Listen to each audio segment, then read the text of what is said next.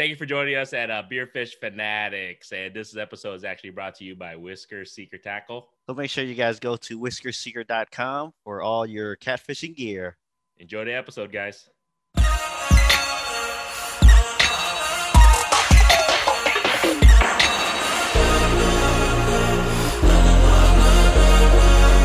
Want me to pretend I didn't? I don't know. Hey, no. how am I distance for that thing? I think maybe you'd be a little closer, or maybe he could turn you up. Yeah, I can turn you up. How about this? I can move closer. No, But- no, you're good. You're good. You're good. Maybe we could put your butt up here. I just turned them up pretty high. There we go. Yeah. Hey, there we go. How's that? Cool. Yeah, if if you want to talk some about that, I've already talked before about what the trip was like. Mm-hmm. I could talk about what it was actually like to write a book, which Yeah, is, there we is, go. Cool. is a whole nother adventure. We'll definitely jump into. Oh shoot, I'm a little loud because I'm just. Is this better? Like that? Sure. All right. Sure. Okay. All right, everybody. Welcome to another episode of Beerfish Fanatics. This is Grandy with Ma Pop Fishing. We have. Kit with the Fishing Kit YouTube channel. And today we are at a new location. I don't think we've ever recorded a podcast episode here before. This is a new brewery. It's in Ankeny. It's called the Uptown Garage Brewing Company. And Yeah, my first time here ever. It's my first time here also, and the place looks awesome. Yeah. Yep. It's like I think they kind of tailored obviously towards a garage. I think it literally used to think be a it was. garage. Yeah, there we go. And I've been to this spot before because they did like sports card stuff here before. So I've been here before. So man, that's some pretty good beer. They have a lot of local Iowa craft brews up there. So they have a lot of companies from all over Iowa here.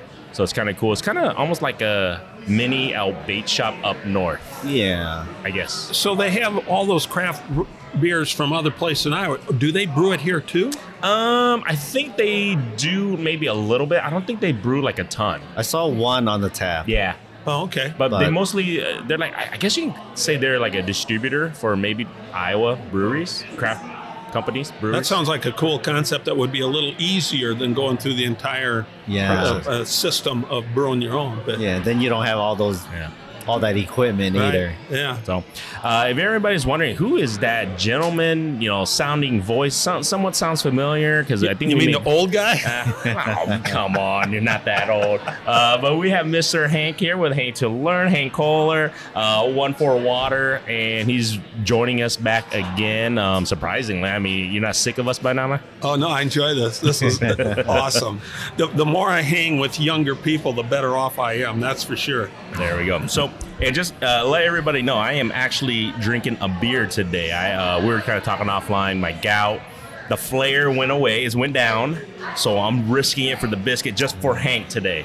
FYI. Playing with fire. Yeah, I'm playing with fire. I have not touched a beer probably since I think was with Spencer River Certified maybe like a month ago. And You're a risk taker, man. I'm a risk taker. But it's just for you. It's a special occasion. Awesome. Wait, were you drinking beer or seltzers? Where when we went on our trip? Fishing trip? No, Spencer's. Spencer, I actually tried. I did 2 beers and I was fine. Did you? Yeah, and I had seltzers too. Oh. Yeah, we did all that and then I was fine. It was the trip, and you know what? We have to knock that state out. I'm sorry. It was our fishing trip that we went down. That our friend, like I was saying, I think a previous podcast, he said the hot dog was made of pork. I was like, oh, okay, because beef is a trigger of mine. I've come to find out. But doesn't a hot dog have like everything in it? Yeah, so that was probably not the wisest it probably decision. does have everything. But it was pure beef and has everything like you were saying. And then it was one of those, I think it was a Frank's hot dog or Nathan's hot dog or something. So I it's- have no idea. So it's pure beef. And then because I was really good on our trip, I didn't touch beer. I had some seltzers. I ate chicken and pork. Everything was fine. But then the next day, we were taking on the way home. I'm like, honey, I'm feeling it in my foot again. And I was like, There goes the big toe. yes. And she was like, dude, you were so good. You didn't touch any beer and anything. I go, no, I didn't. I didn't touch any beef. I go, I had to backtrack everything and then texted everybody like, what did you guys put in this food? What did you put in this food? And I come to find out, oh, that hot dog was actually beef. Oh, shoot. So yeah, there you guys go. But I am I said, I'm risking it and trying a beverage today. But if you're doing better now, maybe you should up the ante, see how far this goes, and just start working down the menu. You sound like Kit now. Yeah. He's like, yeah, you look fine. Things could be real festive here in a couple hours. At the bar earlier, he was asking me, like, should I get a beer? I'm like, I don't know. I'm not the one with gout. He's like, what beer should I do? He was trying to look for a way out. If he has a flare up, he could blame me. Like, oh, Kit told me to get a beer, so it's his fault. Yeah. Well, as a person that has dealt with that medical situation in my past, as I used to tell my wife, I said, honey, I don't know how bad that hurt having our kids, but it couldn't have been worse than this right now. Because those flare-ups are really painful. Yeah, they're not fun. So I'm hoping, I'm crossing my fingers that, and I have a cup of water here just in case, just to kind of flush things out, hopefully. I don't know, man. I'm just drinking a beer. Keep drinking them. There You'll you be go. fine. Yeah, having a water is a good idea anyways. I'm thinking about grabbing a water.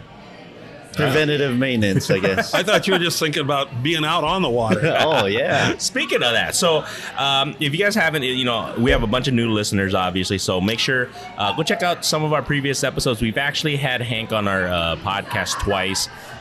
You guys are going to really want to hear his stories. You guys go take a look. We'll put the links to the previous episodes and everything with Hank and his story and everything. But Hank, do you mind just kind of introducing yourself just briefly for our new listeners, what you're all about, what Hank Learn to Fish is all about, what One for Water? We'll jump into your book and everything because I'm excited to hear a little bit about your journey of book writing too. So that's kind of cool. All right. Well, thank you very much. As I said, they got my name right. I'm Hank. And I love to fish. I love to be outdoors. I grew up in Northwest Iowa, but kind of always looking at the northern horizon, trying to do things up in Minnesota and Canada. Right. And in 1979, when I was just 27 years old, I was part of a trip with one of my brothers and two other friends, and we canoed 1,300 miles from near our little cabin in west central Minnesota all the way up to Hudson Bay. And of course, back then you have no computers. We just had some topo maps that we'd gotten and kind of picked our way through the wilderness and ended up at the mouth of the Hayes River. Very historic site. And it was just an epic journey. We got to see a polar bear lope by our camp. We caught amazing numbers of large northerns and some walleyes, of course, on the trip. We had to, or we'd have starved, back then. You just drink the water out of it and everything. But that happened back in 1979, and basically it was for two reasons. We wanted to have fun, and we just wanted to see if we could do it. And we could do it, and we did have a lot of fun. Well, 2 years ago, I was going back up to our cabin in Minnesota on an ice fishing trip, and I crossed over a watershed where we had started that trip going north up to Hudson Bay. And I, honest to God, had one of these like a bolt of lightning epiphany things where the Air Supply and Journey are singing above your heads, and you got goosebumps and stuff. And I just thought, why not go the other direction? Why not do something special again in my life before I get way too old to do anything like that? So I immediately thought, I'm going to canoe from the very same spot we went to Hudson Bay. I'm going to start at that same boat ramp, and I'm going to go all the way to the Gulf of Mexico. But I didn't want it just to be for fun and to see if I could do it. I wanted this to count. I owe Mother Earth or Planet Earth or Mother Nature, or however you want to call that entity, but for so many hours, so many days, I've spent wondrous times catching fish or just being in the water, being out in the wilderness, or just being in parks and stuff that I feel I owe a debt to pay that back. But I didn't have the resources or the knowledge to do it, but I know there are smart people that do. So I thought if I could come up with a unique thing this trip that would get people to donate, because they'd be interested in what we're doing, and donate to people that could create a good conservation, let's say a library, so to speak, of the monies come in and then they spend it in good reasons and good areas to preserve things for now and for the future. So a year ago, we partnered with the National Mississippi River Museum and Aquarium in Dubuque, set up a Facebook page, plus another website they had. But most of the donations came through from the Facebook page. And on June 3rd, we started paddling to the Gulf of Mexico from the very same place in western Minnesota. Now, when I say we, except for the first day and a half when I was in my kayak, because the Leaf River is so small, you can't really put a heavily loaded canoe in it. But I always had a partner then from that point on, once I got in the Crow Wing and then, of course, through the whole distance of the Mississippi and then the Chafalaya River. I always had somebody in front with me, not the same person all summer. We had 8 wonderful people that I just went on my phone and started calling contacts, say, hey, would you like to be part of this? And as I wrote in the book, I'm very blessed to have a large number of great friends, because to convince somebody to sit in a cramped canoe most of the summer while you're enduring the mosquitoes and the sunburn and the heat and the barges and the wakes and the waves, it's better to ask friends than complete strangers. Yeah. Hey, buddy, what are you doing? What are you doing? So I had 8 great people that went anywhere from 15 days to 3 or 4 days, including my son, Andy. And we raised tens of thousands of dollars for the River Museum's Take Care program, which is conservation action through advocacy, research, and engagement. And a real cool thing is, one of the ways they spent a bunch of the money already is to get the trailers and these huge wooden canoes that 10 people can be in each one of them. Wow. They're old. They're not old, but they're wooden. It looks like the Huron Indians would have made them in the 1500s or something like that. Mm-hmm. And what they've been doing there at the museum in Dubuque is taking people upriver, youngsters, mm-hmm. putting them in these canoes with all their gear, floating them halfway down to Dubuque, then camping overnight on a sandbar, and then going the rest of the way. And of course, talking about what goes on in the river, the wildlife, the fish, the mussels, everything. And some of these kids, of course, that's the first time they've ever been in a canoe, first time they've ever been on the water, and first time they've ever camped. And so to get the young people out doing that, and doing it in canoes where we made that money through donations by canoeing all summer, I thought that's pretty neat. That is pretty cool. Thank you for asking. Yeah. That was a long-winded answer. Now, I think I can't believe I haven't asked you this before, but what was your family's reaction when you presented this idea to them? That's a great question, because, of course, now at the time I was 69 years old. Right. And my kids, I've got 3 adult youngsters, and of course my wife, and I called them and said, hey, I got this idea. I'm going to take all of this. Happened in the winter of 2020. And I said, I'm going to start next spring in 2021, and I'm going to canoe the length of pretty much the entire length of Mississippi, but the Crow Wing and the Leaf River and that. Anyway, I explained the whole story to them, and they just went, yeah, I suppose. I mean,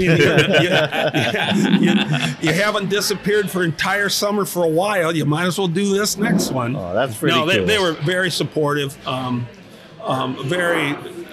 they were proud of it. My oldest daughter, Robin, she's so concerned about things that don't seem to concern me. I mean, this is not a wilderness trip. Sure, there was a lot of strange, unique things because of the vastness of the river, the power of the river, the currents, of course, all the barge traffic and the wakes and the troughs and the waves they create. Well, but I'm in civilization. Yeah. I mean, Yeah, for the most part, I had a cell phone working the whole time, unlike being way up in the boonies.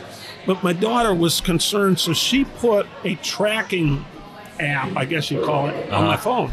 Okay. So that constantly her and other members of my family knew exactly where I was at all times. That's good.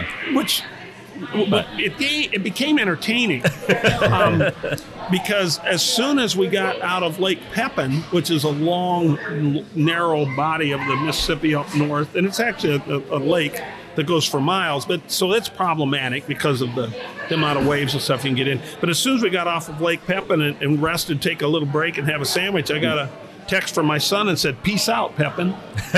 He knew exactly where we were. And then a couple of days later, I looked down and we were waiting at a lock to go through because we would always have to wait. We had the low dibs on the totem pole as far as if we got to go through compared to the commercial traffic or larger vessels. So we're waiting our turn, and I get a text that simply says Tom Petty song. It was a quiz, of course, from my son. He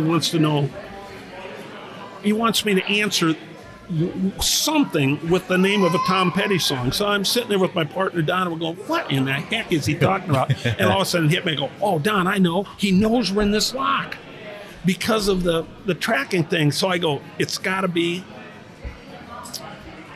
what's the word where it keeps going lower? Now I'm screwing this up. I can't think of it. Free fall. Free fall. Yeah.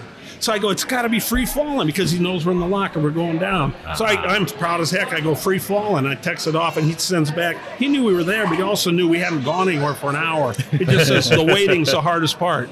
Right. So she answered what the actual answer was another Tom Petty song. Oh. Anyway. So it's kind of cool that they had a tracking device on you. Yeah, I don't know. You know, He's like, There's worse things. yeah. they knew where we were, but that's okay. I'm glad they were concerned instead of, who cares? You know, There you go. That's hope you come back. yeah. See that. Good luck. What made you? Because your initial trip, there was a book written about it. What made you decide? You know what? You're gonna write a book this time, and in regards to your trip going down south. What made you decide? Like, all right, I'm gonna do this? Because I don't know. I've never written a book, obviously, but what makes somebody like? That's a lot of work to write a book. Yeah. So what made you decide like, all right, I'm gonna jot down my entire trip and my journey? Yeah, and I'm gonna add to this. Was that always part of the plan? Yeah. Never. Okay. No. Well, first let's go back to, yes, there was a very well-written book by Denny Weideman, who was part of our trip to Hudson Bay back at 79. He wrote a wonderful book called This Water Goes North, which pays tribute to a phrase my dad told me when I was a little boy, explaining that in that area, the water didn't go to the Mississippi, it flowed north up to Hudson Bay. And Denny wrote a wonderful book about it.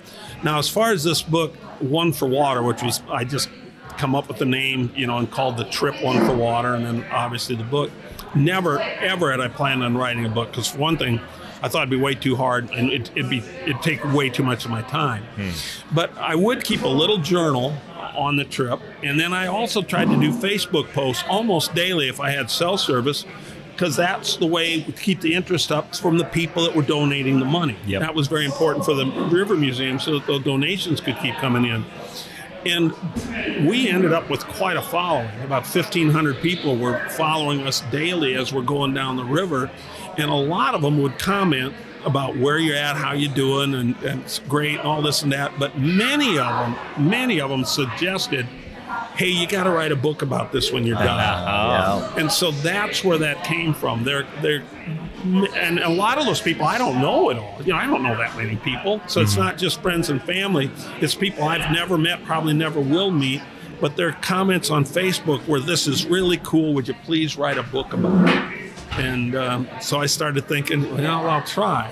Yeah. And no, shout out to you because thanks for posting, because I was actually tracking you. We were talking about it. We're like, should we try and get him on while he's on the trip? We're like, nah, I think he's a little bit busy right now. We're like, dude, wouldn't that be wouldn't that be cool? We just get Hank while he's canoeing, on the phone or something, on the podcast. We're like, nah, he's got bigger things. You should to have try. tried that, because we actually did that through Andy's phone. Really? A couple of days he was with us. It was a newspaper in Grand Forks, North Dakota. Okay. Or it was a TV station up there someplace. You got a call into us, and we just did that from the phone. Could have done as that. As we're floating down the river. But it was cool. We figured he might have bigger things to worry about than talking to us idiots here. Now, if you would have set it up for a certain time and a certain day, then I tried to make sure that we were in a situation that we weren't dealing with something that was going to cause any anxiety. Yeah, like barges getting Yeah. in the way. Yeah, Oh, of course. here comes a barge. Well, you can't, I can't control that. Right. So,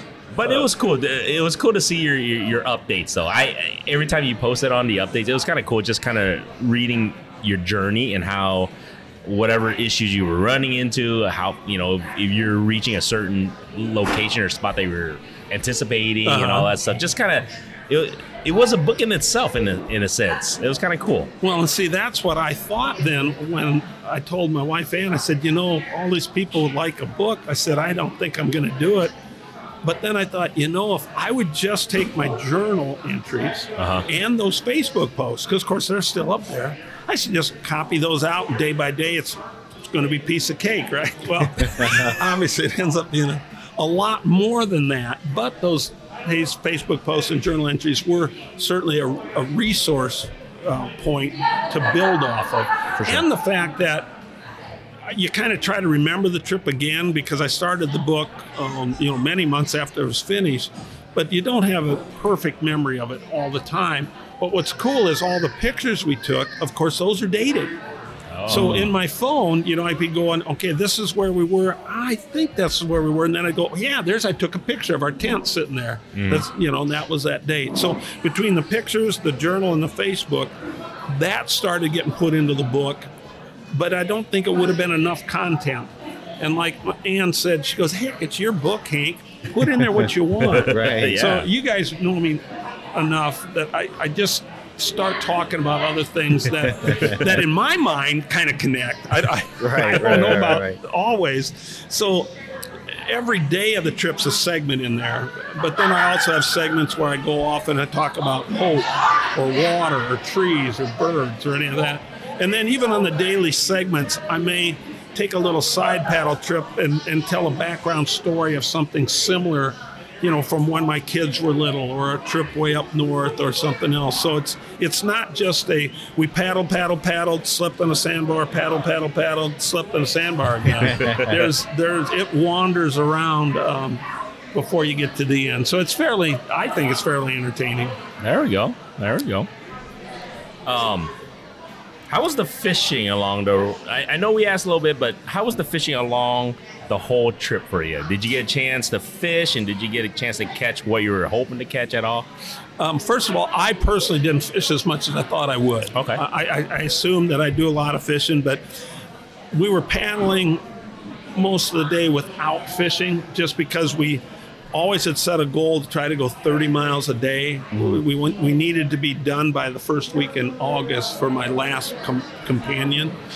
And then when we'd get to the end of the day and we'd find a place that we're going to camp, first thing you got to do is get the canoe unloaded, get your tents up, and get supper going and that. And my partners a lot of times would fish. And seriously, I was either too tired to do anything except sit there and watch them, or that was the time that I would be doing the Facebook posts, which I really got to enjoy doing because of the comments of concerns. You know, I got a big kick out of punching all those buttons on my phone and hitting send, because within minutes I'm getting a comment from people all over, you know, which are really cool questions to answer. So a lot of times I wouldn't be fishing, I'd be doing that while my partners were fishing. Mm-hmm. So this is the thing. The trip, how many years between the trips? With your first trip and this trip, how many years was it? 42. 42. So I went from being 27 to 69. Oh, wow. So can you, or at least explain to us the biggest difference because of technology and everything, right? So then you couldn't communicate with them. You couldn't there was no social media, obviously. There's no internet. Well, we wouldn't have had cell service. We didn't have cell phones. What do I mean cell service? We didn't so what was, did you like it better with technology, or do you like it better when you initially did when you were younger? It was just free realm. There was no posting or anything. So that's a great question. As far as the technology that we have now compared to in 1979, I like the technology. Okay. I know a lot of people say, just get away from it. Don't look at this, don't look at that. Yeah. I enjoyed the Facebook thing. And like I said, I enjoyed the interaction with people that were concerned about us on the trip. Mm-hmm. I enjoyed being able to punch up baseball scores, you know, and you know, that kind of, and call my wife and talk to my kids, which way back in northern Manitoba in 1979, you didn't have any of that. Yeah. Now, the other differences of the trip, though, the fact that way up there back then, you know, we're just drinking out of the lake, you know, and we're, you know, we're catching so many fish and enjoying the wilderness experience.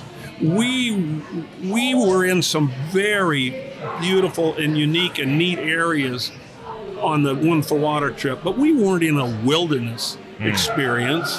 I mean, you know, there'd be planes flying over and you're in cell phone range and that's going on. And of course, we're not drinking the water. No. Which was a big, even if we would have treated it or filtered it. So we would have, once we got down, you know, from St. Louis, Memphis on, where it was so hot and so humid, for two guys in the canoe, when we filled up with water, we had 12-gallon jugs. So instead of like 3 great big ones, we had 12 1-gallon jugs because we could stow them easier, you know, put little ones different places. So, I mean, we got 100 pounds of water with us. Wow. all the time until we start drinking the heck out of it. And we would drink 1.5 gallons to 2 gallons per person per day. Wow. So every third day, we needed to get water. You know, and we were trying every 5th day to take a shower and then charge up our cell phones. Now, I would bathe in the river, flop around in it at night, but it was basically to cool off. Right, you know, right. I'm not getting cleaner in that stuff. And I had a solar panel along, but I really struggled with where I could set it in the canoe that it could catch the sun to do what it was supposed to without me getting it wet when I switched over from one side to the other. And I didn't want to set it up too high farther from me and then have it slide in and be gone. So it actually ended up better to just have those little power packs, you know, you have for your phones. Yep. And like every 5th day when we would stay either at a campground that had a shower and power, or somebody's house, if they were, you know, some river angel would let us in or whatever. So we would just charge those power packs then. And I bought that solar panel and we didn't use it very often, you know. But, you know, those are differences. I like the technology, but I like the wilderness, you know. Okay. Yeah, I guess, I mean, you can compare the two trips, but you can't really compare the two because the end goal was a little bit different. Yeah. You know, I couldn't have had the second one without the first one. For sure. You know, because I wouldn't have thought of doing that. And like I said, the first one, in fact, we nicknamed it the Halibut 4 because it was just for the halibut. Hey. But this one, you know, was, as it said in the book, this time it mattered. This time we were going to try to do something positive that would be worthwhile. So as far as the book is concerned, I mean, I've never written a book, so I don't know what the process is. Did you get everything you wanted to get out there across in the book? Or is there something like, oh man, I forgot to put this in there? Yeah, that's a great question. Obviously, there are times, even after I'd go through a segment, before I would email a segment, which would be like a day or one of my other thoughts about something to my publisher, I would go through it maybe 6 or 7 times. Wow. And finally sign off on it in my own head. I'd say, okay, I got it. This is it. And then after you get that, now about 10 more segments past that, I'm thinking, God, did I say this? I wanted to say this back there.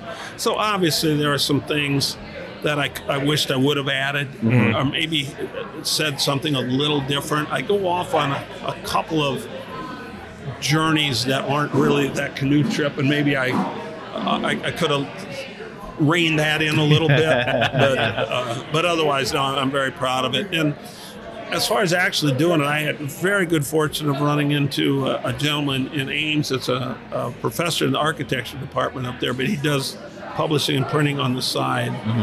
He's originally from the country of Germany. I hope I pronounced Mikis Mikulis.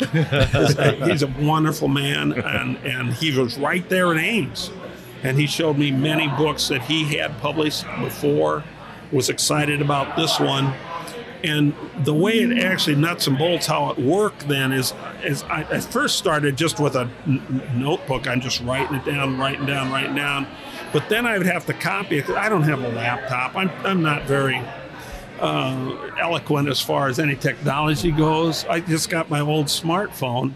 So I would then have to repunch it in on my phone so that I could email it to him. And I would first put them on my phone like a segment or a day, and then transfer it to my notes.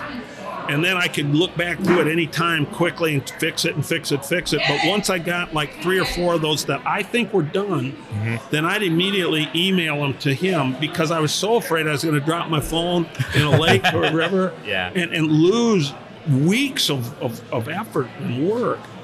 So basically, as strange as it sounds, I wrote the entire book then just on my phone. Because I quit writing it on a manuscript and then having to transport. I just punched the whole thing on my phone the whole time. Cow. Yeah, and it bugged my eyes. Really, because I mean, it's just a regular little phone. Technically typed out on your phone your book. Yeah, That's and I actually did it probably 3 or 4 times because of changing it. Now, as far as having the time to do it, you guys know, and some of the listeners do, but I'm going through some cancer treatments, and I had a 5-week stint that I had to be up at Mayo Clinic this spring. And so I told myself, hey, get the treatments done in the morning, And then I'm going to dedicate at least 2 days or 2 segments of that book before I go fishing or go on a bike ride or something. So I would go back to a fabulous place I got to stay in called the Hope Lodge. It's sponsored by the American Cancer Society. I would go back there and have breakfast and then start working on the book, start typing out my thoughts and everything. And I had the maps sitting there. I had my journal here. And of course, I've just changed from where I'm typing to back to my Facebook page, and it took about 3 hours per segment for me to get something down. So like in one day, I try to do 2 days of the book. Gotcha. So while I was up there for 25 days, I could get 50 days of the book done. Right. And so like 85% or more of the book got finished while I was up at Mayo Clinic. Wow. Because I had the time to, and I just told myself, do it. Right, before you go do something fun at the end of the day. You got to earn it. You gotta earn it. It's a reward. Yeah. Wow. It's kind of like going to work, and then, all right, as you go to work, then you go do fun stuff afterwards. And it was neat looking back at all that stuff and remembering the places and the things. And, there were some times we got in some stuff that we wished we wouldn't have. It got way more anxious, let's just say, than we'd like. And then there are other times, of course, it was just so pretty. We would, even though, unfortunately, there's always dealing with trash. I mean, we'd see it in the river. Wherever we camped, there would be trash there. Wow. You could never go up to a place and not find some. And, of course, we'd always pick up our little area where our tents were and stuff. Every day we'd grab like 3 or 4 things out of the river just because it made us feel better. We'd go, okay, get that thing, or we'll get that thing. But you float by hundreds of things. But you pick up 3 or 4 and put them in the bag. But once we got down further in the lower part of the river, which is now very, very wide, a mile, 2 miles or more, we would try to always camp on the port side or the east side of it. Because then as we're setting up our tents and that, we got the beautiful sunset with the barges going by out there and the sunset and the bird noise and the insects and everything. And then, of course, in the morning, what trees we had in the area, there were a lot of black willows and some other, cottonwoods and sycamores. They would give us shade so we wouldn't get hit by the sun right away. So I even wrote in there, it seems like at times like we didn't move, because this same day doesn't have the same sunset, the same tree and the canoe out there. Well, it's because we always want to be on the east side of the river to enjoy the sunset and then have shade in the morning. So the river was kind of scary and dirty at times and that, but God, it sure was pretty, I would say, well, you would know this. I mean, I guess from your first trip to this trip, the trash, like you were mentioning, I mean, could you see like a huge difference from back then to now? Well, keep in mind that first trip we're up, once we got pretty much out of civilization north of Lake Winnipeg, we were in a region that back then got traveled almost never. So no, we never ever saw any trash up there because nobody been through it. And even to this day now, like when I've gone on a trip this summer to the very northern part of Saskatchewan and some other ones in Ontario, we didn't see any trash. So I think a lot of the trash, I hope a lot of the trash that we're seeing is actually from years ago. It's still there, but I hope it's not as current. And you guys fish around Central Iowa so much, even more than me. It seems to me, I hope I'm being positive here, that a lot of the places I go, like let's say I'm going to float the Des Moines River from Fraser down to Waterworks, and I pull up to that ramp, and it's clean. Most of the time, a place like that is clean. Now, even 5 or 10 years ago, it would have been just a mess. Kind of like below Saylorville. If you walk down to that point, I mean, you should take 7 guys and 10 bags with you. I don't know how we fix that, but we're gonna stay tuned because we were gonna do one this fall, a cleanup, but I think as it's just getting a little bit too cold. But I think Fishing Kit and myself were talking. We're gonna do like a spring cleanup. So we'll probably do Saylorville will probably be the spot that we're gonna definitely target because you're right. needs help. Well, if we can just get the listeners, and a lot of them do this, just always have one of those bags you got at your local grocery store or Walmart. Yes. Have it in your pocket when you go down there to fish, you go on a bike ride or something. And don't get depressed by going, oh my God, because that doesn't help you. It doesn't help the area. For sure. But just say, hey, I'm going to fill this bag. And it takes you a minute and a half. Right. Is all. Yeah, because it's just so much. Yeah, but there's some places, if you had 2 bags and you spend 3.5 minutes, you look back and go, look at that. It's all cleaned up. Yeah. That's really all it takes is like 2 bags and 3 minutes for, like a boat ramp someplace or a jetty that people fish on or whatever. Yeah. And isn't it sad that we're talking about the trash when we go fishing? You would think that the people that love the outdoors that fish like we do wouldn't be the ones to trash it. You would think. I think it comes down to a lot. Well, there might be some newbies, I don't know, out there that possibly leave stuff behind, which, no, that's just an excuse. You should just take your, whatever shit you bring out there, number 1, take it back with you. Yeah. Number 2, take an extra couple things back with you. Yeah, And always, never leave any and always bring some back. there you go. It's just like a mantra that I've told my kids years ago. Always pick some up and never leave any. If everybody that enjoyed their outdoor excursions and activities would do that, in 5 years, trash should be gone. It would help. Yeah. 100%. A really positive example of this subject we're on is ice fishing Lake of the Woods. Oh. Which I do usually 3 to 4 times a season. And I even wrote a letter to the editor in an outfit called Outdoor News years ago about how frustrating and disappointing it is to see all the trash left behind by the people in their wheelhouses and their hub shacks. When they pick up and leave, they get off the ice and they've left a mess. Yeah. This year, the trips I've been up there, honest to God, you couldn't find any trash. Really? I'm not making this up. Either I just was lucky at the time and where I was, but you would drive, because at times your shack is out there maybe 13 miles from shore. Yeah. You're going down the ice road, and then you got your little side road to get to your shack. Clean. Nothing. It was very. I'm glad you mentioned it because, ice season's coming around the corner here. Yeah. You're right. Around here locally, we do see a ton of trash. And see, I wish people would understand. Okay, well, leaving your trash, where do you guys think is going to go once the ice melts? You know what I mean? It's not going to. Number 1, your trash doesn't disintegrate. Yeah. It's just so. That should be a thing that for sure. I think ice fishermen, please be, conscious. Everybody, everybody. Yeah, just pick it up and never leave any. for sure. It'll be better. I agree. I don't kind of get off that soapbox now. Well, I'm just going to say one last thing. With social media now, I think it kind of helps in that regard because people are aware now. And then if you're that guy leaving a pile of trash, people are going to call you out. Like, Yeah, hey, if they can figure out who you are. Yeah. if they figure out who you That's are. true. And then once in a while, people need a reminder. They'll see a post like, oh, hey, I picked up some random trash. And then next time they'll be thinking about that post. Maybe. They're like, hey, maybe I'll pick up some of this stuff. Just pick some up. There you go. Make it look better. You need another beer. I might need another beer. I might risk it. We'll do a little halftime here, and then do a little refill, and then we'll jump into a little bit more about fishing, and then we'll finish up a little bit about your book and everything. I read the first book.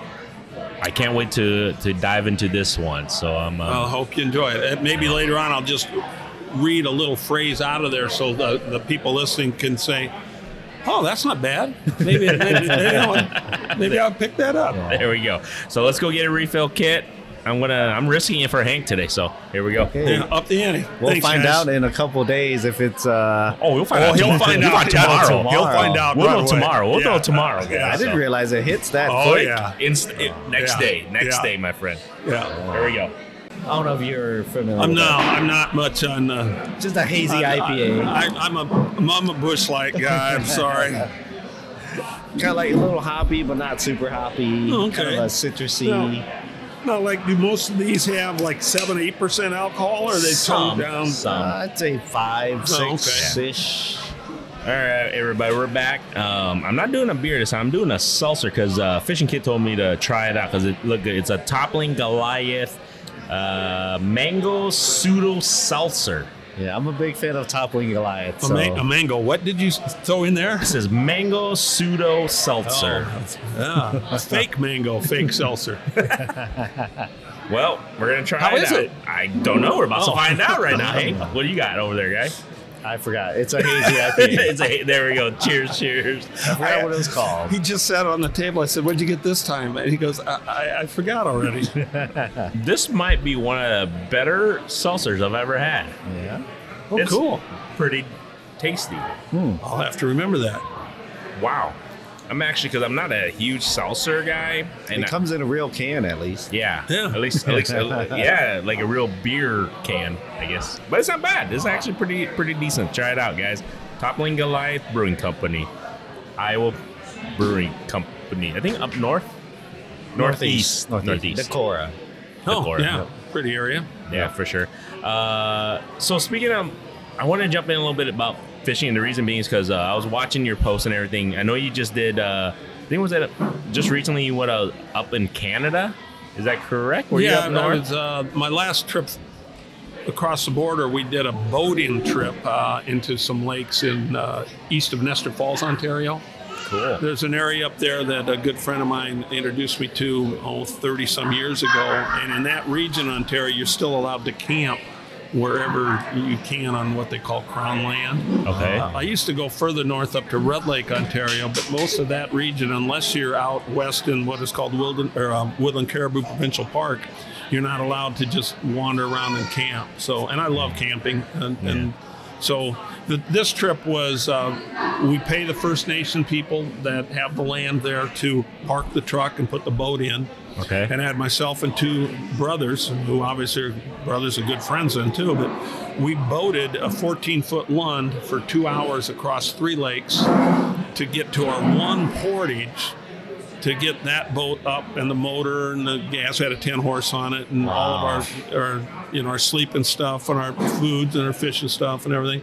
Basically, it was like a 1 hour portage because it's not very long, but there's a steep shale bank to get everything up to level at first. But like I told these guys, of course, they're like 50 years old instead of 70, so they're a lot better shape. And I said, just consider it like you're going to the gym. You're going to work really hard for an hour, but you're going to have a 5-day reward at the end of it. So I saw your post. I was like, man, it's so beautiful. And then I was showing my wife, and this is my bucket list thing. Is my wife and myself is that to see the Northern Lights. Yes. And it looks like you got the. Yes. I was like, oh, because I showed my wife. I was just going through your post and everything. My wife saw it. She goes, "What's that? The Northern Lights?" I go, "Yes." I go, and she knows we've had you on our podcast. I told her you were up there, and she's like, "What the?" She was because it's a bucket list thing for her to be able to see. How is it? What is it like to see the Northern Lights? Well, it's I guess the very first time you remember seeing them. Of course, I saw them when I was a little boy, and so it's just don't remember that. But for someone that hasn't seen them at all, it's remarkable, and it can be beyond remarkable to beyond spectacular, depending on how good they are. What I mean by good is how bright, and whether they're colorful, and whether they're moving in different. Well, I call them like theater curtain shapes. Oh, yeah. Where they're going like this, and they can be all different colors.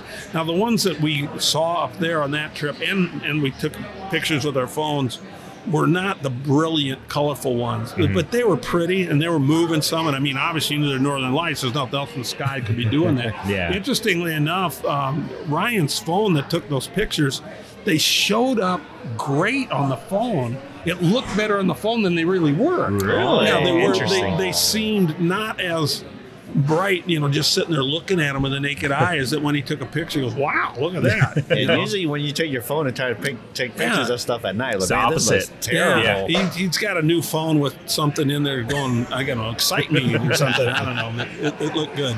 Yeah, it's a great trip, and that's awesome. Well, I like just getting away from. As much as I love people, I like getting to places where I'm not going to see people. And once again, I can drink right out of the lake. And what we do, we actually treat it. I take iodine tablets. So we treat it with the iodine and then put the buffer in so you don't taste the iodine. And then we just flavor it with Crystal Light or or Chrysolite and Tito's, or something like that. Tito's. Always goes good. How's the fishing?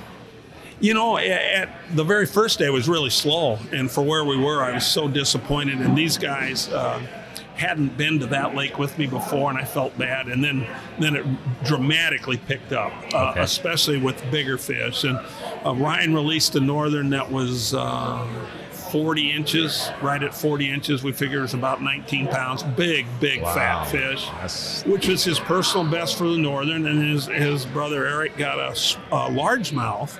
Very few of those in that lake, but he got a largemouth that was 4 pounds 9 ounces. Wow. Which was his biggest largemouth. And we caught plenty of nice walleyes to eat. We kind of almost had to pick through the walleyes because the majority of the ones we caught were bigger than what you'd normally clean up. They're like 22, 23 inches, and you'd rather be, slapping into a 17 or something. Yeah. But yeah, we had fresh walleye every night that we were having fish, and it's kind of interesting just on a trip like that coming up with a neat menu, because on this trip, because of that portage, we opted for not a cooler at all. So we had nothing we could keep cold.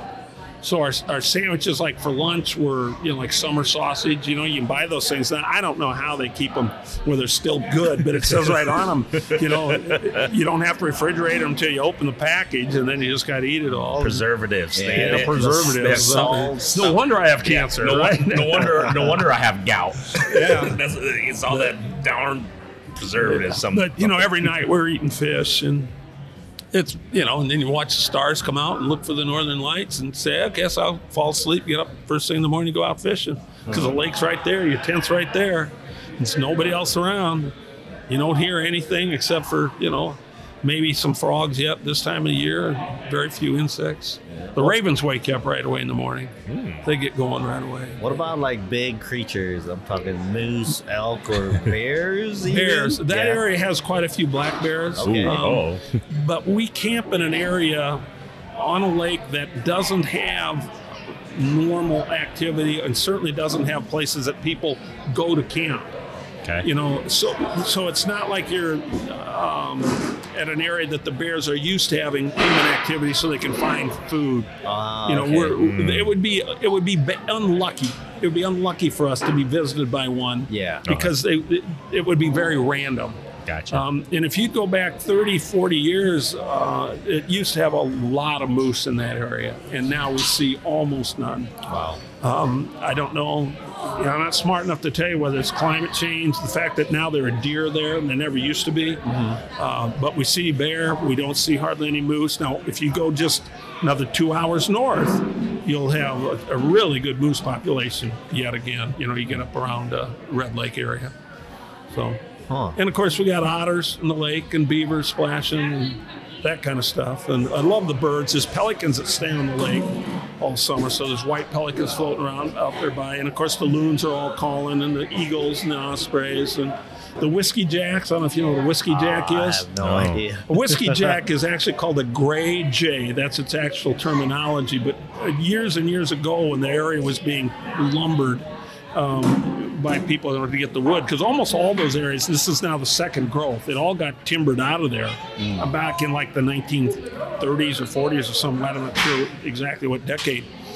But around those lumber camps, these gray jays would always be coming around picking up the food left over, and they'd get almost tame enough that they would eat out of the lumberjacks' hands and stuff. Well, then they started playing tricks on them. And they would take a little piece of biscuit or bread and soak it in the booze. Oh, boy. And the jays would come and eat it for the workers' entertainment to watch them then, fly into trees and bounce into each other. Drunk jays. But that's their nickname, is a whiskey jacks. And because interesting. They would, treat them badly years ago.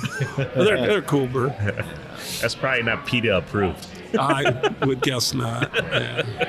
So would you believe me if I said I've seen the Northern Lights, but I've never left? I saw them in Iowa. No, I'd absolutely believe you. I believe some you of the very best I ever saw. I was a youngster back in our farm in northwest Iowa, and they just hung like curtains moving in front of us. The blues and purples, and you really saw one? I actually in town in Des Moines. What? Up at Sailorville. So there was a night, I forgot how many years ago it was, but there was a big, like a coronal mass ejection. Yes. So there's Yeah. like a abnormally huge solar storm. Yep. And then, well, I found this out after the fact, after I saw it, but I went out bowling, tons of drinks, because bowling and drinks kind of go together. That can enhance those northern lights. Yeah. Are you sure you saw a light? You sure it wasn't the alcohol, man? Well, I was driving home and I just looked up in the sky and it was like pulsating. Yeah, you look up to your windshield and go, "Oh my God, that's it." So I called my buddy. I was like, "Hey, can you look outside? Did you freak out? Are you seeing what I'm seeing?" You want verification? Yeah, because like I said, I was drinking and yeah, maybe I shouldn't share too many details there. He's incriminating himself. But anyway, I called my buddy. I told him, like, "Hey, look outside, dude. Like, am I going crazy or is the sky pulsating?" And he's like, "Holy shit, dude!" And then we decided to meet up at Sailorville. I was like, "Hey, let's go to Sailorville." And then that's when we saw it. Really good. Yeah, I saw it really good. Would you go up on the dam? Yep, on the dam, Oh, parked God, on that top. had to have been fabulous. So I'm surprised, yeah, because supposedly, I mean, you can't really see it around the city or in town because you should be in an area where there's not lights, so you can Right. actually see. Yeah. it You can get easier away and from the better. light pollution, then you're so Exactly. much better. I wonder if the statute of limitations has run out and you can tell us more about that night of bowling. I think he's fine. You're fine with that. I think it was like, 20 years ago, kid. I think you're fine. Well, anyway, I thought I was, maybe I had too much to drink and I was just seeing stuff. But when we got out there, it was, I mean, you already know what it's like. Yeah. I mean, I don't know how this would compare to, let's say, as seeing it in the Canada or whatever. But there was this guy out there, he was taking photography of it. And we were talking to him and he kind of explained the whole coronal mass ejection thing. And he told us about a website called spaceweather.com where they forecast Yeah, this stuff. they can project this Yeah. or predict it. Yeah. I actually have an app on my phone, and because like I said, it's my wife's and my bucket list. So I check the app every so often, and Iowa is on the bottom portion that you can see it, but there's opportunities. Sometimes, you there's can really see opportunities, it. but you'll have to drive away from the city to. It's pretty rare. Well, Sailorville is like Well, 5 minutes from here. Right. everything has to match up. Everything from can't be a cloud in the sky. Exactly, And, yeah. the weather has to be fine. And it has to be perfectly low enough to Iowa that we can see it and all that Yeah, stuff. So so- it has to fit. And sometimes it's like there's a possibility, but it's at 3 a.m. in the morning. So Yeah. it's one of those things. And that, then it's cloudy. yeah. You know, Or yeah. the moon's shining. Everything's really got to bright. line up, but it It's gotta line sure is cool So- when it does. Yeah, it was the perfect storm. Yeah. I'm glad I was able to see it. Yeah. Just some random night after bowling. Oh, my wife's she's gonna be so upset now. She's gonna be like, "What? Kid saw it, and I haven't even seen this shit." Because we went up to Canada a couple years ago to visit some family, and we had no idea there was gonna be Northern Lights there, sighting up there in it was in Washington, Seattle. So there was an opportunity, but we would have to stay up till like 4 in the morning. We had no idea. My wife got all upset with me, like, "How was I supposed to know that we're gonna stay up till 4 in the morning? Just to see the Northern Lights?" But Yeah. go figure, man. Yeah, but if it's on your bucket list, maybe set an alarm and Yeah. go out and try that to is- see them. That is true. Don't stay up all night. Just wake up early. Yeah. That is true. Could possibly. People are. I think we have a few Canadian listeners. They're probably like, "What the heck? We see this all the time. Like, what are you guys talking about? Northern Lights? That's a big deal." But I don't know. You make them sound like they're jaded. I think they still appreciate it when think so? they see it. Oh, I'll bet. Yeah, Yeah. especially some of the ones that, like the good ones that you saw. I mean, it's breathtaking. I actually have a little story in the book about a night long time ago. We were way up in Canada. We'd just ate a bunch of wonderful walleyes for supper, and then the stars were coming out. And it was my son Andy. He was only like 9. And my friend Dave's boy Tony was just 8. Yeah. And now we're just watching the stars, just sitting on boat cushions on this big rock, with the lake right there. Yeah. Well, Tony decided instead of sitting on the boat cushions that his dad's lap would be better. And so he's sitting on Dave's lap, and all of a sudden the Northern Lights just appeared and just hung there for like 45 minutes, just putting on a display. It was spectacular. That's and Andy and pretty I were cool. talking about what it looked like and that. He's a little boy. He goes, "God, I'll never forget this." I said, "Hey, Tony, what do you think of the Northern Lights?" And Dave replied, Hank, he fell asleep. He's been asleep. I said, you mean he fell asleep in your lap and he won't remember any of this? And Dave goes, and I'll never forget it. Kind of a father-son moment, Yeah, you know? There you go. That's kind of cool. Yeah. That's That pretty is cool. I don't know if we ever asked this, but what's your, I guess a two question. What's the favorite fish that you like to fish for? And what's the favorite fish that you like to eat? Yeah, those are great questions. Lake trout. Okay. Ice fishing for lake trout, for me, is just electric. Why? Why?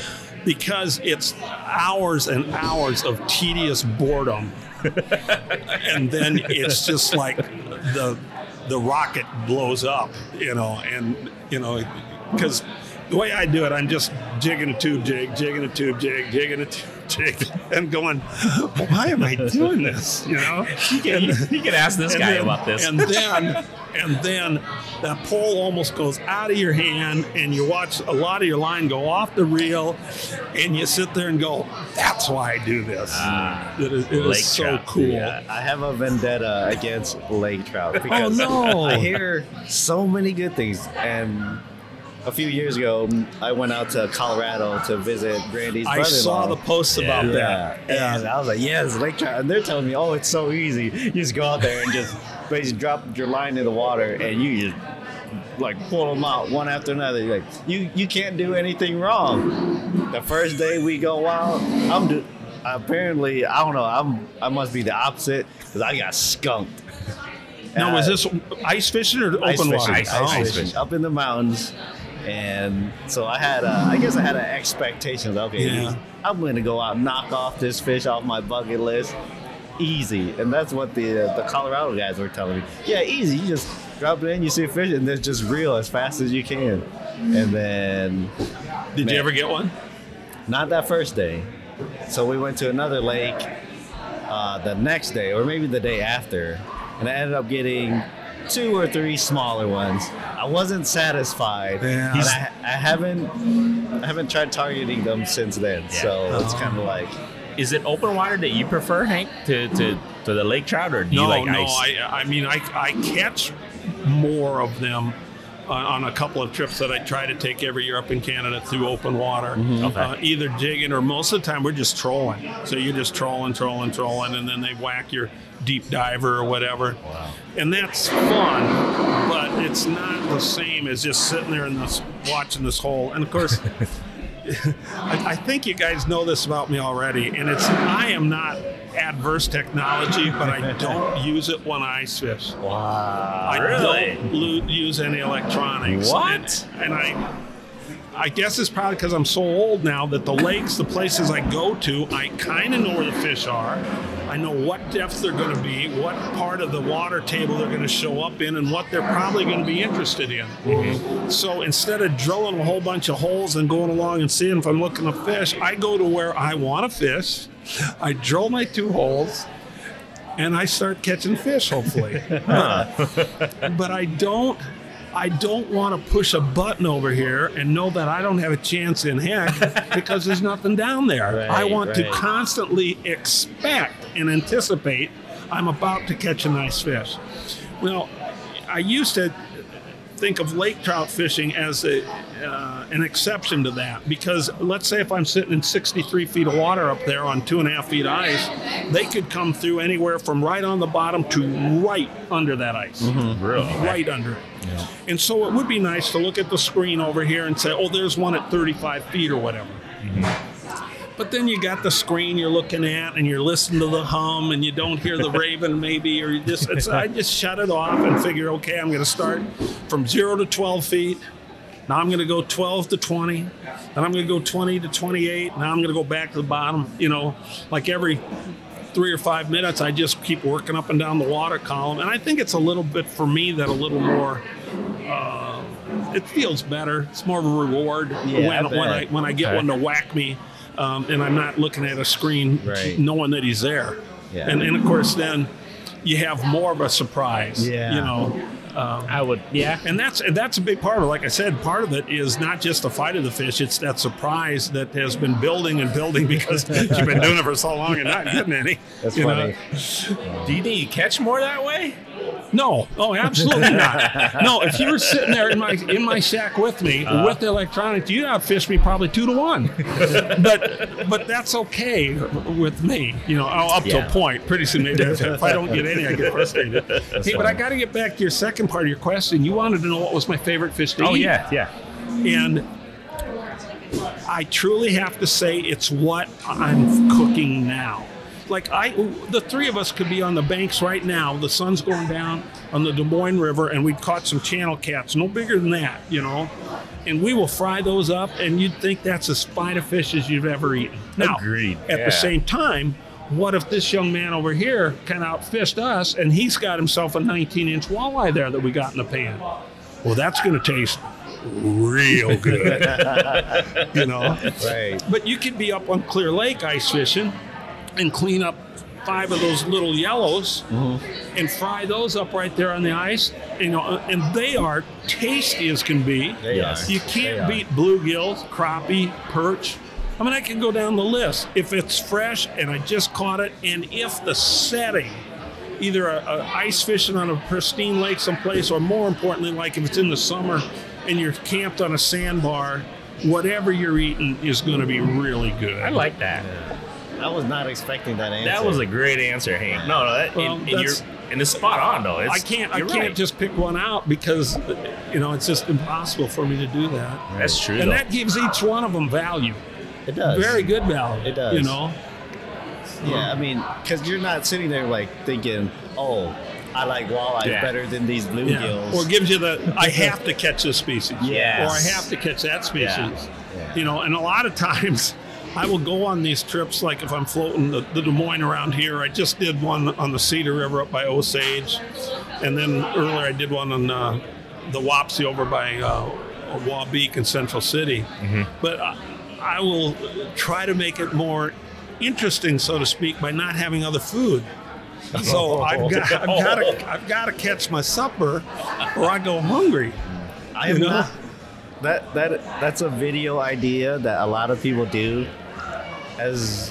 People say I catch fish all the time, but I am not that confident where I'm going to go out to make a video to cook something to eat, but I can only eat what I catch. So go camping one weekend and only eat whatever you catch. Yeah, You don't trust yourself to do that? That's what I'm saying. I'm not confident that I could, because I'm not a big guy. If I skip a meal, I'm like really, really hungry. So if I go 4 hours without catching a fish, I'm like, oh my God. It's going to be like the Darner party. You come back with one finger. You ate the other ones. I'm dying, guys. That's awesome. Dude, you got to do it now. You say you're setting yourself up, dude. You have to do a video where you go camping for at least like 2 days. Yeah. And like, I'm only eating whatever I catch. Where would you go? Where would you go to do it? Probably somewhere where I can catch fish. Where he has the best opportunity, that he knows that he has extra. See, I would suggest a nice stretch of the Des Moines River because you've got so many options. Right. And in that situation, you're going to find out that sheephead or drum are fairly tasty. Yeah. So are the white. In fact, if you catch a white bass about that big on the river there, and you catch a sheephead the same size, when you get done filleting it, the fillets look the same, and you put the breading on, you fry them up, and you don't know which one's which. Yeah. Right. Between those two. We've actually had our buddy from Colorado came in. We had this little challenge, like, can you tell the difference of the fish, right? And I swear, every single one of us was like, yeah, we can tell that's a drum or that's. And what did we do? It was a drum, a white bass, and was it an Asian carp? Asian carp. So what we did is we caught those 3. And he was like, you guys won't be able to tell the difference. Mr. Yang, by the way, if you guys are listening, it was Mr. Yang's idea. He goes, there's no way we can tell the difference. And all of us were like, whatever, man, this is bullshit. We can tell the damn difference. He literally cut them all up, didn't tell us what was what. And he breaded it, cooked it, fried it, gave us to eat. I want to say 90%. I think Kit was the only one who was able to guess right, I think, right? I think so. And everybody I'm else. just that good. That's why. Yeah. There you go. Yeah, there you go. Well, you got to eat more often than the rest of us. So this That must be nice. More practice. Right, But right. everybody else, I think there was like 4 or 5 of us. Everybody else couldn't. Yeah. I was one of them. I mixed the fishes up. I Yeah, couldn't. I I've couldn't done tell. that. I mean, I didn't mean it to be a test, but I've done it on like the Boone River camping or in the Des Moines, where that's what I was frying up was white bass and sheephead, and I couldn't tell the difference then. And they were is amazing because that's what you're eating. Yeah. I'll bet you this though. Well, obviously because catfish is different. If I had those 2 species, white bass and sheephead in the pan, and then a channel cat, obviously I could tell the channel cat. Yeah. But now if you put a whiter fish, like let's say you had a big crappie fillet or a walleye, I guarantee you'd have known that difference too. Oh yeah. I think by the Because- I think maybe the texture. It absolutely. I think it does taste better. You know, I mean, I don't have anything against eating the drum or the white bass, but I think if I had a fillet of walleye here and a fillet of drum, I could tell the difference. I think so. I think so. There's a reason walleyes and Yeah. crappies are everybody's favorite. That's exactly right. Good, well said. Right. It's true It's though. not like you're not going to look in the menu right here and find sheephead. Right. You know, it's not there. Very Yeah, true. drum's not bad. It's not bad. No, it's fine. not. It's not. Better fresh. Yeah. Well, all the fish Yeah, are. you say that about any fish. Yeah. Very true. Yellow bass is also really good. They're really good Yeah. compared to the white bass. I think yeah. they're so much better. Yeah, hands Way down. Yeah. Actually, even my brother-in-law is from Denver because they don't have yellow bass there. They came here and they've been coming here for the yellow bass because they. cool. And my brother-in-law, who loves the fish, doesn't eat fish, and he ate the yellow bass, John, and he goes, "That's the only fish he'll really That's ever his eat." favorite fish. too. Yellow bass. Well, they're good. There's nothing wrong with that. Yeah, Yeah. they are good. Yeah, something about the yellow bass. Then I don't know. Is it sweeter? Do you think? I think that's a good way to put it. I mean, It has a little. I mean, it's not. It's a hint of sweetness, I guess. I don't know. Just dip it in hot sauce. And it all tastes the same. What else you got for hand, guy? Oh yeah. Before we got started, This sounds scary. Oh yeah. so the hot topic right now are those walleye cheaters. Yeah. I mean, I don't know if you've been following it too much, but let me summarize for our audience. But so 2 guys got caught cheating in this walleye tournament recently, and the way they found out was the tournament director was like looking at these fish like, it's kind of questionable. Yeah. And then I think he was kind of like inspecting the fish, and then he asked somebody to bring a knife, cut them open, and they got lead weights, fillets of walleyes in those fish. Yeah. I don't know. Have you followed that very much? Or I saw it on Facebook and Yeah. saw the reaction and heard the reaction Yeah. of everybody. I mean, it was F-bomb after F-bomb after the whole thing. We had our Ames Anglers Club had a meeting this morning. And, I don't attend very many of them because I'm usually off up north someplace or whatever, but my friend Jeff Capasco, you guys Yep. know Jeff real well. Yep. He was Yeah. giving a talk there this morning, so I was in there, and of course everybody was talking about that.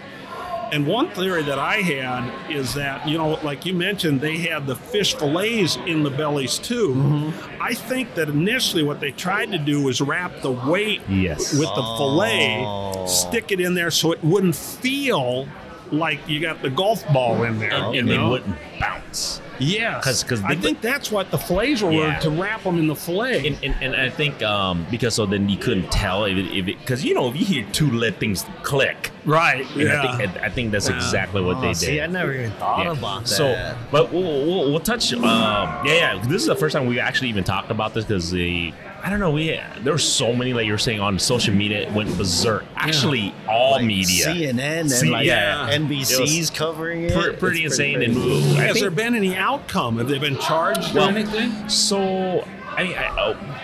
Stay tuned because I think we have some tournament fishermen that's going to be on the podcast coming soon. They'll be able to explain to us probably a little bit better about the rules and regulations and stuff than on that. But as far as I know, I don't know if they have been officially charged with anything quite yet, at least today. But I think they will be charged because I think it's considered fraud.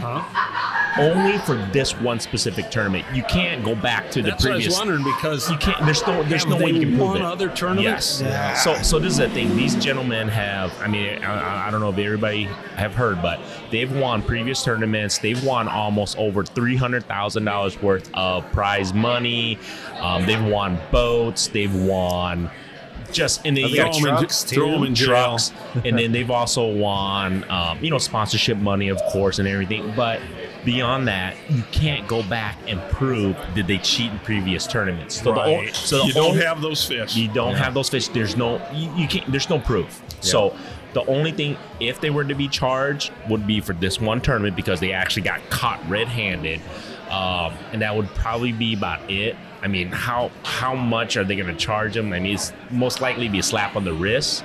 But I think the biggest thing, they got killed on social media. These guys have. I don't think they'll ever be able to fish a tournament ever again. Well, they shouldn't be allowed to. I don't think they'll ever be They able. shouldn't even be allowed to fish. Yeah, that's a good point. That's a great point because I want to. That's why we'll see if we can grab Jeff to explain a little bit more because I heard through the grapevine. I don't know if it's true because by putting that stuff inside of the fish, I think I think the DNR can charge them with something because it's what I'm saying, like you're Like hurt cruelty or something like that? Something I don't know. We'll have to ask Jeff if there's a law on that or not. I have no Wanton idea. waste or something, because Something. obviously they're not going to be able to live if they were Yeah. released. They're So done. that's what I'm wondering. But other than that, I think the only thing they can get charged with is that one tournament legally. But everything else, I mean, you got to think of it this way: they're completely done. Their fishing career is done. I mean, their license should be taken away, but I mean just how they are looked upon by their family, by their used to be friends. I mean, they're friends. That's their punishment. That's a punishment in itself. I mean, they probably never expected that. And and the craziest thing, I don't know if everybody knows, they would have won the tournament if they didn't even use any really? weights. I didn't know so, that. Yeah. So the thing was, they needed, I believe, because they're looking to win like Team of the Year, Angler of the Year, I believe, and they needed like 16 pounds. They needed to get 10th place, which would have been 16 pounds, 16 pounds. to win the whole the entire circuit for yes, that year. Yes, Yep. and they would have won a lot of money. But the thing was, the amount of weight that they weighed and the fillets and everything, it was like, I think, was it like 8 pounds? Yeah, 8 pounds. But the thing was, they weighed in at 33 pounds with those 8 pounds. So they were in without it. Yes. They got greedy. They got greedy and Wow. complacent, I think. But who's to say they didn't win those other tournaments throughout same the way. year? We the don't same know. way. And they probably did. Yeah, that's Well, probably why they only needed. Yes, they probably did. however many I wouldn't pounds. doubt too that they started with a little Yes. and then just kept. Well, we didn't get Nope. caught yet. Yep. How about we're a little more? How many years? They backtracked. They've been winning tournaments for like 3 to 4 years. Yeah. So they've done this. I mean, I can't say that they've done it, but most likely they have. I wonder if, you've been talking about any criminal charges. They can Yeah. only get charged for this. Just that one tournament, probably. I wonder if, like, the sponsorship fees and some of this stuff, if those people will make civil suits against them and say, hey, we want our money back. We don't want to be associated with you. And back in the day, we gave you this much money because we did want to be associated with you. Yeah. And that was all a scam. Give it back. They could, and I believe they can, but the only thing is, it would be for the 1 year. Because, like I said, they're not going to be able to prove that you guys cheated previous years, even though we all probably can assume. Well, like I said, in a civil suit, it's easier to try to. It is easier. It is easier, but they Not can't. that I would know. No, but you're right. No, all those businesses, because they have a right to. You're right. They gave Yes. their name and reputation It's of now those companies. on this guy's Yes. jacket that everybody is seeing as a cheater. Yeah. You know? Ranger, that was the big one. Ranger boats. I saw that That was Ranger the big boats. one. It was like right there, and Yeah. I mean, I wouldn't blame them if they did, Yeah. if they wanted to at least get some type of comp. But at the end of the day, what are you going to do? You're going to sue these guys. What are they going to give them? You know what I mean? I mean, like, the company can't really do anything, and they're going to go back and sue them for what? These guys aren't like multi-millionaires. They're just- just doing all right though. Yeah.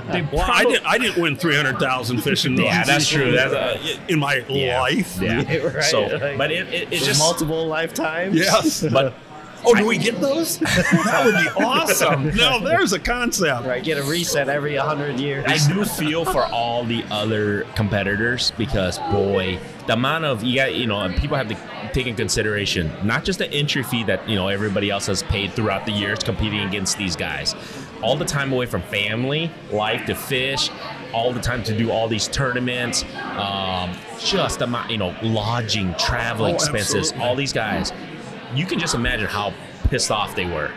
Unbelievable. I just watched the video. 100%. You can tell how pissed Well, all you off got to do they is are. listen to the video. Yeah, But yeah. everybody, luckily the person who put on the event, he's a off-duty police officer, I believe. I don't know if he was retired, but he's an off-duty police officer, and he was pissed off. But he was the one who calmed the whole he crowd kept, down. He kept it under control. And luck, because he was a police officer. So luckily, I he didn't was, know that detail. Yep, he was a police officer, and he was.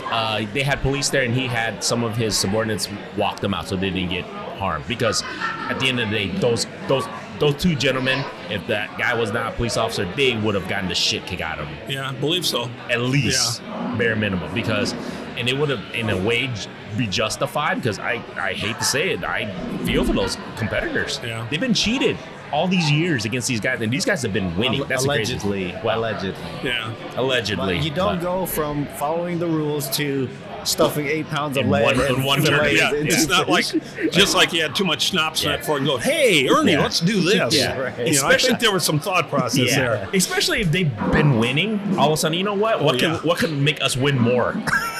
Like, you know what I mean?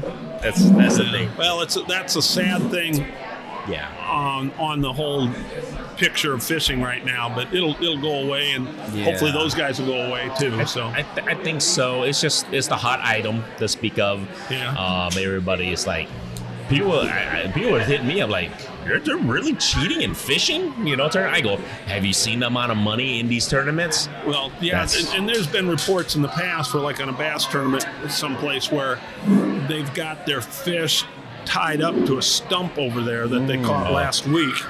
And now the tournament starts and no boats around. They go over and get that fish, put it in their live well, but they didn't catch it that day. Well, Yeah. the YBB, Yellow Bass Bonanza, there was a cheating scandal happened, I think 2 or 3 years ago. Yeah, a few That's what years happened. ago. I'm not 100% sure. I have to double check it, but I think they caught the fish previously, Oh, and yeah. they hid it somewhere in a sack or something underwater. So they went to that specific How'd location. they catch them? Great question. Somebody had to rat them I out. think one of the guys went to their truck Or or caught them or something. something. I can't remember. Well, you know what? We'll have to look that up. But they got caught. Maybe, I mean, I think I remember vaguely something about that, but I think it could have been that their winnings were so much above the other catches that it's like something. a red flag. That, wait a minute, how did you? It's the same thing with this walleye thing. I mean, because the fish, if you look at those walleyes that they caught, easily 4 to 5 pounds. But they were weighing in 7 I know, pounds. they weren't. I'm like, Yeah, that's what Jeff mentioned this morning. You get so used to what the fish looks like. Yeah. 25 inches is going to be about 5 pounds. It's Yeah. not going to be 7.5. no. And that's what you heard it, and everybody saw the video like, no way. Everybody like that. Everybody, you can hear them like, no way, that's 7 pounds. It's like, there's no way that fish can be 7 pounds. If you look at it, the video, like, Yeah. there is no way They that got, fish like can you be said, 7. they got greedy. Yeah, they did. Yeah. Yeah. And they Yeah. got complacent because they never got caught. They're like, man, we just stuff it. Let's make sure we win 100%. I'm just Right. like, I watched the one of the videos that the tournament director was on, and he was saying, all these fish, they're all relatively the same size, so it's a tight race. yeah. Oh, So yeah. second place Yeah. is 20 pounds, and these guys weighing 30. 33 with the same Yeah, with the same fish. fish. Yeah. Yeah. And you have to understand, 13 pounds in a fishing tournament, that's especially when all the fish are the same, that's a ton. Yeah. So It's that's, it's sad. I guess you could say it's a black eye for the fishing tournament scene. Sucks. Yes. But Anyways, so your book. So if our audience wants to get a hold of you or try to find your book, where can they do that? Thank you for asking. The book's available on Amazon right now. All you have to do is punch up 1, well, the way it says there, the word 1, the number 4, and the word water, and then put book, and it takes you right to a site to buy them off of Amazon, either as a hardback, paperback, or Kindle. Cool. And I think the hardbacks are 28 and the paperbacks are 21 or something, and then the Kindle's $10 or something. I'm going to be at our tailgate tomorrow at the Iowa State game. If anybody, of course, this won't go out by then. Yeah, sorry. Forget that. They'll go back in time. Yeah. They'll go back in time. But, we do that other life you talked about. Yeah. But I don't know when this is going to air, but Jack's Outdoors in Ames is going to have me do a signing and talk to people on November 12th. Okay. This should come out before that. Yeah. anyhow. This will be out in not this upcoming Monday, but I think the Monday afterwards. Yeah. They can always get a hold of me on Facebook if they want to make some connections so I could sign one or talk to them about it or whatever. Okay. But otherwise, if they just want to read one, go to Amazon and obviously buy some for Christmas gifts or whatever. And I hadn't mentioned yet, but I'm donating from my part, because when a book gets sold, obviously, this is my first book, so this is all new for me. But the printer publisher's got to get a chunk, and Amazon's got to get a chunk, and finally the author gets a chunk. Yeah. But out of that, $1 from every book from my chunk is going back to the River Museum. Awesome. Again, to help with that. Cool. With their conservation programs. And we're going to do a deal up there at the museum in Dubuque, I think, in February. They have a big festival going on that I'll be able to talk to people and kind of promote it then. Cool. So, okay. We'll definitely put all the links and everything, how you guys can purchase the book and everything on the show notes. And where's that show in November? Where's it at again? So everybody. That's Jack's Outdoors in Ames. Jack's Outdoors in Ames. On November 12th between 1 and 3. Okay. And they'll have some refreshments, I think free refreshments there. And of course, there's no fee to come in. Just walk around, maybe do some Christmas shopping, and stop over and say hi to me, because you might imagine I don't mind talking to anybody, and I love talking about the trip or talking about the book. Yeah, that's awesome. No, That's pretty awesome. Do we got a couple minutes? I could read just a little part of it. Yeah, We sure do. We're never in a rush. We've been talking about this book, and I told you sometimes I wander off into different things or whatever, but just so you kind of know what the writing would be like. This came from day 50th day on the trip for me. We were watching the huge diesel-powered vessels go by, and my mind wandered. I started thinking of the river's past and future. When canoes and keelboats were making their way between its shores, what was the Mississippi like? Was it as wide as it is now? And how clear was the water back then? What wildlife and in what numbers drank from it? What will the river look like and its banks look like in a few hundred years from now? I sure hope that, let's say in 2221, future inhabitants with a bit of wanderlust will be able to enjoy the water, the sandbars, and the trees as we have. And then a cool thing popped in my mind. The thought was that if the species was right and its location fortunate, one of those tiny seedlings that I set my tent up by could be a wonderfully massive 150-year-old tree from, years from now. Yeah. And with that thought, I found myself talking to the little rooted ones. Good luck, little buddy. We're all pulling for you. There you guys go. That's and you've kinda never written a book before. I know. Wow. No, I haven't written a book, but I in my past, I have written things. Okay. Mostly just for my family. But if you go back in the archives, the magazine Iowa Outdoors that's put on by the Iowa DNR. They were nice enough quite a few years ago to publish a story I wrote simply called Rocks in the River. Okay. And it's a sentimental retelling of habits that my kids got in when we first got to take them down the river. And it was the Boone River. And it all started with Andy when he was no bigger than this. Kids like that, he's probably 8 years old, asking 7 million questions. And he goes, Dad, who owns those rocks? I said, well, nobody does. They're a part of nature, and they're going to be here forever. I said, why don't you claim one, and you can always call it your... He goes, I'll take that one. I mean, he didn't... Well, and of course, my daughter Robin gets old enough. My daughter Carrie gets old enough. As we float down the river, then they chose their rocks. So now we use Andy's rock as kind of a barometer of how high the water is. We fish by Carrie's rock and camp by Robin's rock. And it's been going on for 30 years. Wow. So it was nice. They put that story in there. And then a couple of years ago, they also published one simply called The Ice Shack. Back in 1985, I made an ice shack out of some plywood, pizza boxes, and a tarp.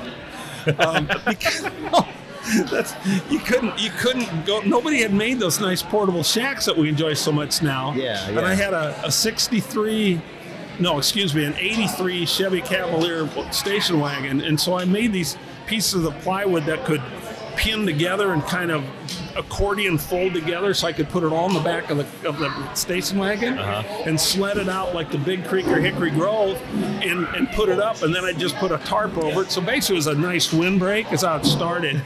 But then I got to thinking, why don't I make it a little more permanent? So several decades, that ugly brown looking piece of wood and canvas spent the entire winters on either Big Creek or Hickory Grove. And I'd just leave a lantern in there with some propane going and get off of work with with what we had back then was Pizza, Hot Wings, and Bob would come along. And Bob was Bucket O' Beer.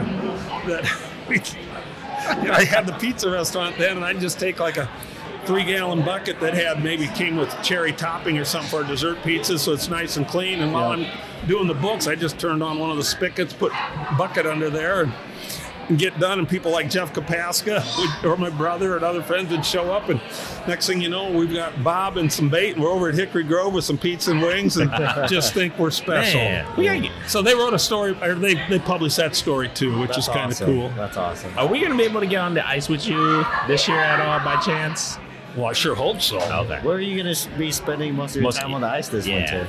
Well, we've got this cabin in west central Minnesota, near where these trips started, and so I can go up there. It's a 4-season cabin. We keep the heat on, and put it down to like 55. And the first thing you do when you get there, if it's 25 below outside, is go in and jack the heat up, so that you can sleep later that night. But and I have what's called a snow dog.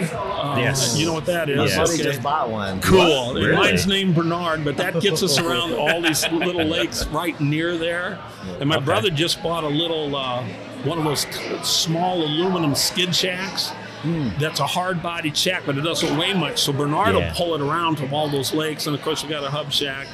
And that is about 6 hours from here. Okay. But the cool thing there is when I'm set up there, I've got all these lakes. I mean, one right out in front, one right over there that we can fish there. But it's a good starting point to go to Upper Red Lake, in Minnesota, not the one way up in Canada, because I can get there in like 2 hours from there, and I can get up to Lake of the Woods in 3.5. Gotcha. So usually my first, if you look back through my journals, the very first ice fishing trip for the last 5 years in a row has been Upper Red Lake. Go out of Waskish there.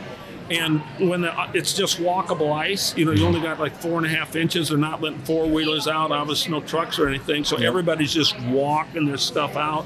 Have you ever fished that lake? I don't think I ever have. Okay, no. It's just like a bowl, so it's real shallow. You just want to walk out about maybe 3/4 of a mile and finally get into 9 feet of water. Wow. And catch your 4 nice walleyes. Well, Bernard, the snow dog, has less impact on the ice than a person walking, and the resort owners there know that. So I get to just ride myself out there while everybody else is walking, set up, and then I stay there for like 3 days and nights, and I just camp right on the ice. And I love fishing so much that I set up and I start fishing, because if I didn't do that, I could unhook all my stuff and say $20, and I could haul people back and forth on that lake all day long. That's awesome. So that's what's coming up. Looking forward to that. Are you going to fish in Iowa at all this year? I sure hope so. Yeah. Okay. I mean, we religiously fish, like, obviously ice conditions For sure. but Little River, 12-mile, 3-mile, Big Creek, Clear Lake, at least one trip up to Okoboji, fish Mini Washer, Spirit.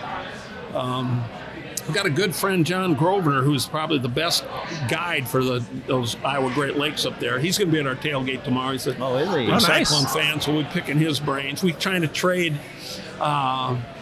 tickets to the game for either a good day's fishing with him, or I simply use him in the winter to go, John, where should I set up my hub shack? There you Because like he knows I don't have any electronics, so I want to be where the fish are. So we trade tickets for information. There you go. Well, let us know. Yeah. No, that'd be fun. We'd love to. My kids, they actually love the Iowa Great Lakes area because they love going up there and they love that with that indoor pool and everything. Water park stuff. Kids love that, and then they love that. Well, we love the ice fish, so we're planning on possibly doing an Okoboji trip this year. So it's a tremendous fishery. Yeah, it really is. You got your choices of West, East, Mini Washtenaw there, or Spirit. but one of those places is going to be on fire. Okay. Usually, and it's multi-species, as you know. You can For get sure. all kinds of things. Well, we'll let you know because I think right now even my Colorado in-laws are contemplating coming here to go to Okoboji too. So They like that area. They do. Yeah. And- Well, and the water's so clear. Yeah. You know, obviously you have to blame a lot of that on the Zebes. But you Right. can be ice fishing down there and watch a muskie go by half the size of a school district. You know. Yeah. So Oh. a little boy fell right next to Oh, us boy. here, but I think he'll be okay. He Yeah. looks tougher than me. There you go. But yeah, we'll let you know. I think we're planning on possibly around President's Day weekend or something like that. So we'll definitely let you know. Hopefully we can get out on the ice with Well, you. we got to get out on the ice just around here as soon as Okay. we get good ice. Yeah. Yep. You know. It'll probably be about February. See, I got to know when you do this. You Yes. guys are extremely entertaining. Are you that much fun if you're sitting out in the ice hour after hour, or does it depend on how many of those you get? Hank, this always entertains Makes us. us entertaining. It's always entertaining us. To But be honest, I don't drink that much He when doesn't. I fish. No, because you got to eat. You got to eat. he focuses. Yeah. I'm gonna be hungry in an hour. I Yeah. better- I've got to eat. Me, on the other hand, I'm the guy that if I catch, great. Most of the time, I don't catch, but once in a while. I And do. who knows? Maybe by then these treatments I'm taking, they'll say, "Oh, go ahead and drink once or twice a week or something." I don't know. There we go. But we will. We'll definitely. I want to get you and your son, get Andy out on the ice together. We got to make a trip over there. It'll be fun. He's more into watching the screen and make sure he's catching fish. We- You can imagine he's a little more intense than me. I don't know where that came from. It'll be fun though. But we'll definitely make that a trip this winter. I'm excited. We've been talking about ice fishing probably like the last 5 episodes. We have to have a little bit of ice fishing in It's our episodes. coming. It's It's coming. coming. Yeah. So we're excited about that. So like I said, Well, hey, do me a favor when you talk about the ice fishing, and obviously sometimes you guys get sponsored by, you got people that they want to buy this technology or that technology or that technology. I always want to try to at least get across to, let's say, a youngster that's in high school that goes, "God, I'd like to try this ice fishing," and then he goes, "Oh, that Vexler costs this much, and this iron auger costs this much, and the shack," and they go, "Well, I can't possibly do it. You know, I can't afford to do it." I think that those people need to know that you can still do it. You can stay warm and comfortable and successful without being at that level of expense. for sure. Yeah. Now, all of those things will make your experience maybe better and maybe more successful, but you don't have to have it to enjoy the sport. Right. Yeah. Right. It's no, you're spot on. It's just like anything else. Like you can, splurge and spend Yeah. $100,000 worth of equipment, Yep. or you can just go out and just Just do enjoy it. it. Yeah. And just enjoy Yeah, it. I just hope Yeah. that they know that it can be done, without a huge expense. You Yeah. get Very yourself a 6-inch hand auger, and you go online and find somebody's used pop-up, Nowadays, shack. no, Yeah, this- Facebook. Facebook Facebook. Marketplace, guys. Yeah, for sure. If you guys- because everybody's upgrading those things, or Yeah. one pole gets a little goofy or something, so the dang they're giving it away, Yeah. and for sure, it's like no, it's one of those things like any other hobby or anything like you guys like to do. You can spend like I said, a ton of money, or you can just spend a minimal amount and just go out there and just enjoy it. yeah. Very true. So, other than that, man, Hank, it's always been a pleasure having you on. I tell Can't you wait to what, ha- like I said, it was a good day when I first ran into you folks, whenever that was. That's 'cause awesome. So, That was a few years ago. Yeah, it was now. a couple years ago now. I feel like I said, I'm not enjoying the beverages this place has to offer, but sometime we're going to have to be like on that Des Moines River sandbar I talked about. Okay. Yeah. With the campfire going and the barred owls singing and a cooler full of those things. There we go. That we just make it our duty to destroy. or a Yeah. bucket, a bob. A bob. A bob. We got to do a Bucket of bob. beer. A bucket of beer. There you guys go. Real quick, interesting sidelight about that. In that old ice shack, I just had some plywood on the floor that would get, a lot of things, fish scales, maybe the sawdust from your waxworm container, Yes, a couple yes. waxworms and stuff. So the newbies that would show up and fish with me, because you just took your mugs were on the hooks up here. the mugs from the restaurant. So you just took a mug and you dipped in the bucket and you drank it. You needed to make sure you did not put that mug on the floor, because now your mug is wet. And the next thing you're going to do and need more beer is you're going to dip it back in Bob. And you know where this is going. Yeah. You cannot be dipping a mug back in Bob that's already sat in the sawdust and, and the dead waxworms and fish scales. Yeah, and who knows what else. Go figure. Hey, we got to do that one day, a Bob. That'd be Bob. interesting. Oh. If my brother-in-law listens to this, they'll be like, sure, we'll make it happen. I swear, I think some of my friends have literally taken a bucket like that and gotten a 12-pack and dumped it all in it just so that they could have that, a Bob. that experience That's again. We might have to do something like Yeah. that this year. I'll get the little like short bucket that's like this big. Oh, funny. But no, honestly, Hank, do appreciate your time and just your stories. It's beyond entertaining. It educates us a little bit more. Well, thank you. Just appreciate your time, man. And you know, everybody, we will put the links. Definitely check out One for Water, Hank's book. I'm gonna cop one. I read the first book, so can't wait to read this as part. you know, I didn't write that first book, Yeah. but Denny did. He Denny did a great job. I'm sure he did a better job of writing than I did. But there's some interesting things in there, and it does also give you a day by day. Where were we? What were we experiencing? What was it like to float 1,900 miles last summer? 1,900 miles, everybody. You guys got to go check it out. Once again, thank you so much, Hank. Appreciate your time. Other than that, guys, stay tuned. Don't forget, leave a review. That helps us out. Don't forget, check out Fishing Kid's YouTube channel. Yep. He's climbing up there, getting him up to 3,000 subs. Let's get there. Creeping. I'm creeping. Wow, congrats. Thank you. Check Awesome. out Mapa Fishing YouTube channel. I post a video every 2 weeks whenever I can, whenever the kids allow me. Actually, whenever the boss allows me to get out there and fish. So, but like I said, get out there now. Fall bite's on. Get out there before winter comes. So if you guys looking to fish, It's Get out there beautiful and- out there now. get out there, everybody. So is. other than that, everybody, till next time. Thank you. All right, see ya.